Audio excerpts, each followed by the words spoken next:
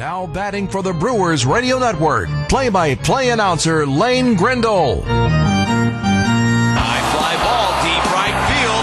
Rowdy Tellez has done it again. On Wisconsin's Afternoon News.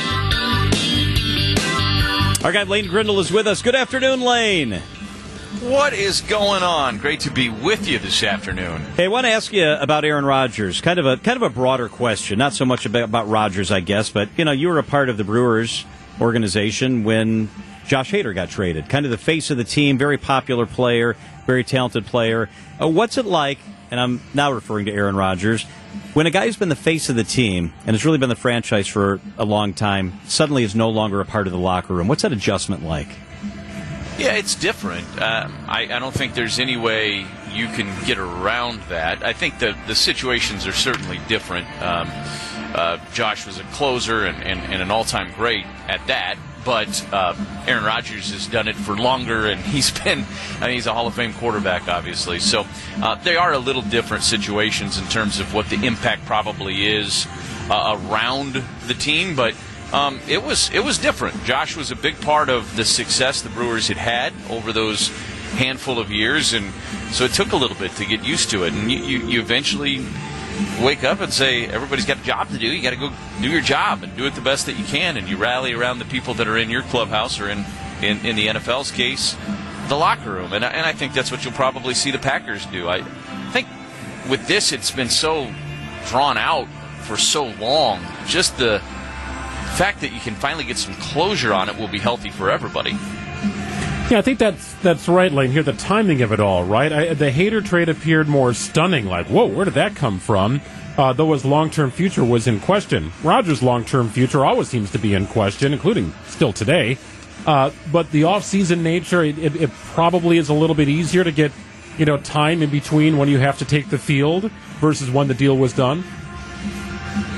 Yeah, I think that's a fair assessment as well, for sure. Yeah, I mean, to me, they're different. You knew probably with Josh that at some point he was going to get moved. That's how the business of baseball works, especially with relievers, because of if we were going to compare it to football, relievers are a little bit like running backs in the NFL. The window's a little shorter typically, and so you don't always see relievers get that big contract from the team they come up with. A lot of times they get moved somewhere at some point in the last 2 years of their arbitration, and then they get the big deal when they finally get to free agency if they've been able to stay healthy enough, and you hope for those guys' sake that that's been the case. But it's certainly interesting.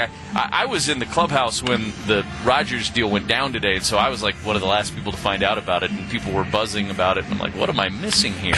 And then I finally found out that the deal became official today. Well, hey, you made it back from a long road trip, which is great. I know Levering ate some grasshoppers on a TV broadcast. Did you not go down that path, Lane? I didn't. He offered me the grasshoppers. I punted at that opportunity. I had no real interest, like none at all.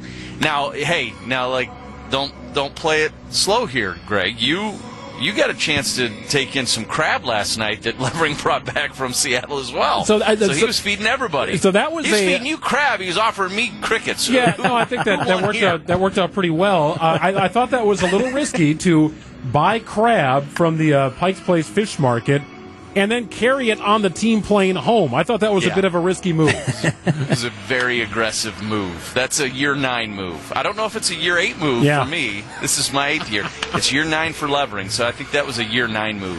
Hey, you mentioned the bullpen lane here. It, by and large, been very good here for the Brewers. A big-time hiccup yesterday, and then roster moves associated. One more of an injury, one just kind of a DFA. Overall, where do you think this bullpen is, and is Craig still trying to figure some things out?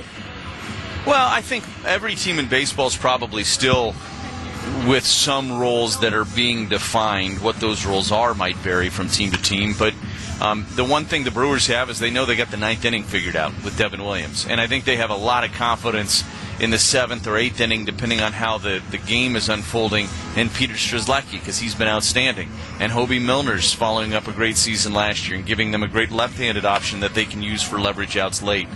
The Bush hiccup yesterday was disappointing, no doubt. He goes on the injured list today. And Craig Counsell talked about Javi Guerra today, and I thought he had a good answer where he said, look, we really liked the arm. And we liked the arm in spring training. We still really like the arm. But it's hard to develop at the major league level because we're looking for results, and they hadn't been there.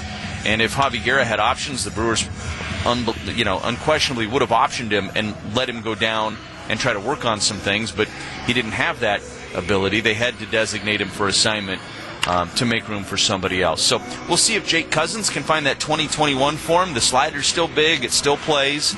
If he can command the fastball, I think he's a guy I still believe that can have a lot of success at this level and be a leverage guy for the Brewers before it's all said and done. And another lefty's always a good thing. And so bringing Alex Claudio back up after a couple of years away from the organization, a guy that everybody's familiar with and pretty popular guy in the clubhouse as well, I think is another nice move. Brewers broadcaster Lane Grindle. We love when you're with us on Mondays, Lane. Thank you so much.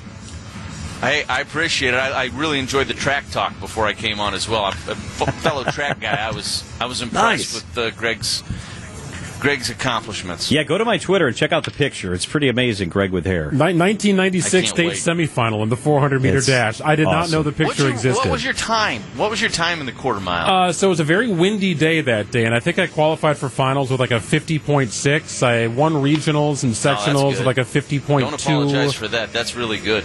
That's good. Times went down in college, so that's for sure. It seems like kids are faster these days than they were back then. Better than me. My times went up in college. Lane Grindle, have a good call. Stopwatches there you go. That's a good point. That's a good point.